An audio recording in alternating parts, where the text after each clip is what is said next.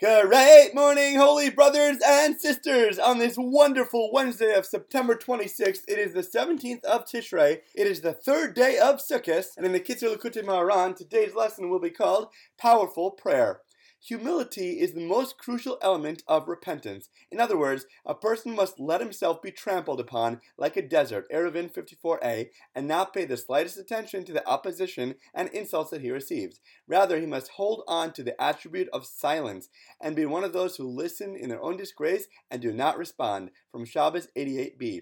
Then he is truly called wise, and he merits repentance, which is the concept of Kitzur, which is the crown, the highest sphere level. Through this, he merits true and eternal honor, which is God's honor, and a good portion of the world to come. This is his primary repentance and rectification for all of his transgressions. Through it, he will merit to be included in the man who sits upon the throne, from which judgment goes out to all the inhabitants of the world. When someone insults or criticizes us, the natural response is to want to fire back and to defend ourselves.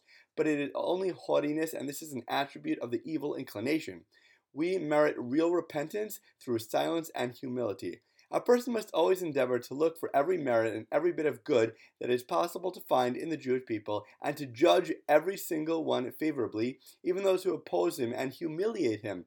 Then he will always be saved from strife, and in this way he makes a precious crown for God with all kinds of jewels.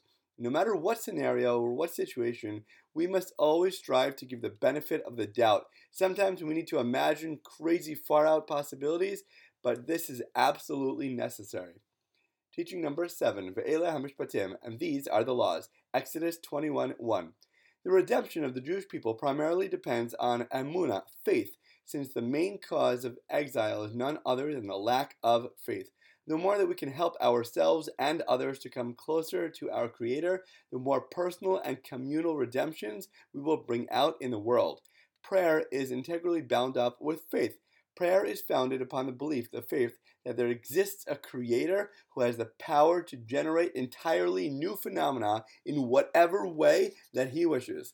On the basis of this faith, a person can then pray to God that He should fulfill his requests, and in turn he's able to bring about miracles in the world that defy the laws of nature. With this powerful knowledge, no one can ever give up hope. Ein shum yesh, there is never any despair in the world. The essence of faith, and accordingly also of prayer and of miracles, is in the land of Israel. This is the main conduit through which prayers ascend, and a person that can accomplish whatever he needs with his prayers, as well as bring about true miracles and wonders in the world.